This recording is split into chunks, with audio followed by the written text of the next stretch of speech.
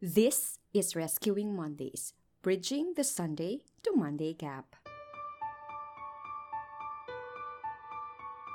We all find ourselves at different seasons in our faith and work. But as we go back to the basics of doing life, found in the pages of God's Word, and apply God's Word to our work world, my hope is that we are able to personally experience more of God in our life and in our workplace. I am Emily F. Iman, and you're listening to episode 24. If this is your first time listening in, Rescuing Mondays was created to bridge the gap between our Sunday faith to our Monday work. Whether you really like your present work or you are just enduring your job, I am hopeful that a small investment of your time listening to this podcast will be well worth your effort. If you are fogged in when it comes to your faith in your work, enduring weekdays and looking forward to weekends, you are unemployed, you are unhappily employed, you are underemployed, just entering the world of work, or you sense a sizable Sunday to Monday gap, or you are not any of these because you love the work you do so much, this podcast is the right place. Welcome back to Rescuing Mondays. Again, I am Emilu and welcome to a brand new month.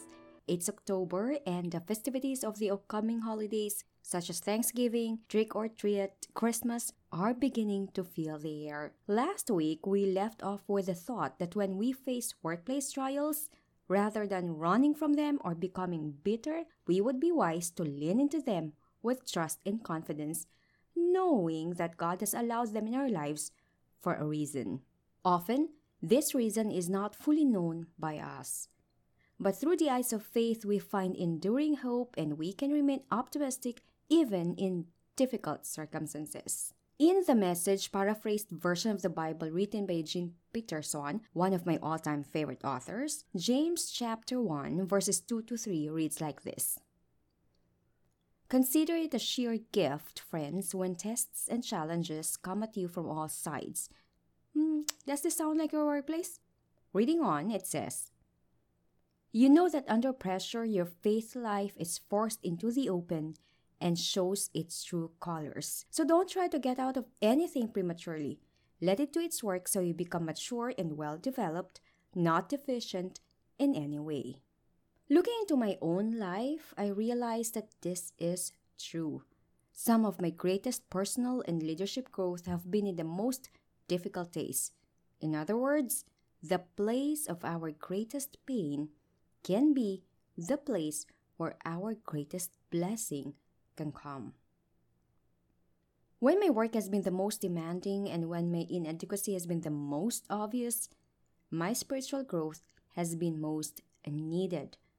As I have had to increasingly trust God for wisdom and strength in my work, my spiritual growth also begins and it intensifies. It is a good and desirable thing to have work that fulfills us.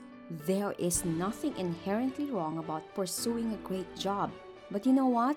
A great job is not necessary for God's will to be accomplished in our lives. What is necessary is that we are formed into greater Christ-likeness in our work. If you are facing some really tough times in your work right now, don't let discouragement eat away at your soul. Realize that God wants to use the difficulties you are facing to grow you into Christian maturity. Your work is not an obstacle to your spiritual growth. It is a God-sized opportunity for you to grow. Today, as you go about your day, think about all the disappointments, difficulties, and detours you have faced in your workplace. What might God be teaching you through them? God, you have strategically placed us in the work that we do now. May we do our work well so that we can give you glory.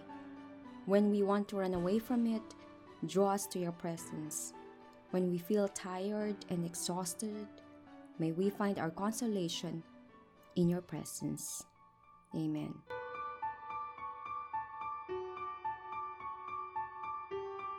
The masterpiece of most of our lives will not be seen under the bright lights of visibility, but will be the extraordinary impact of our ordinary day-to-day life, faithfully lived in extraordinary ways through the wisdom of the Word and the power of the Holy Spirit.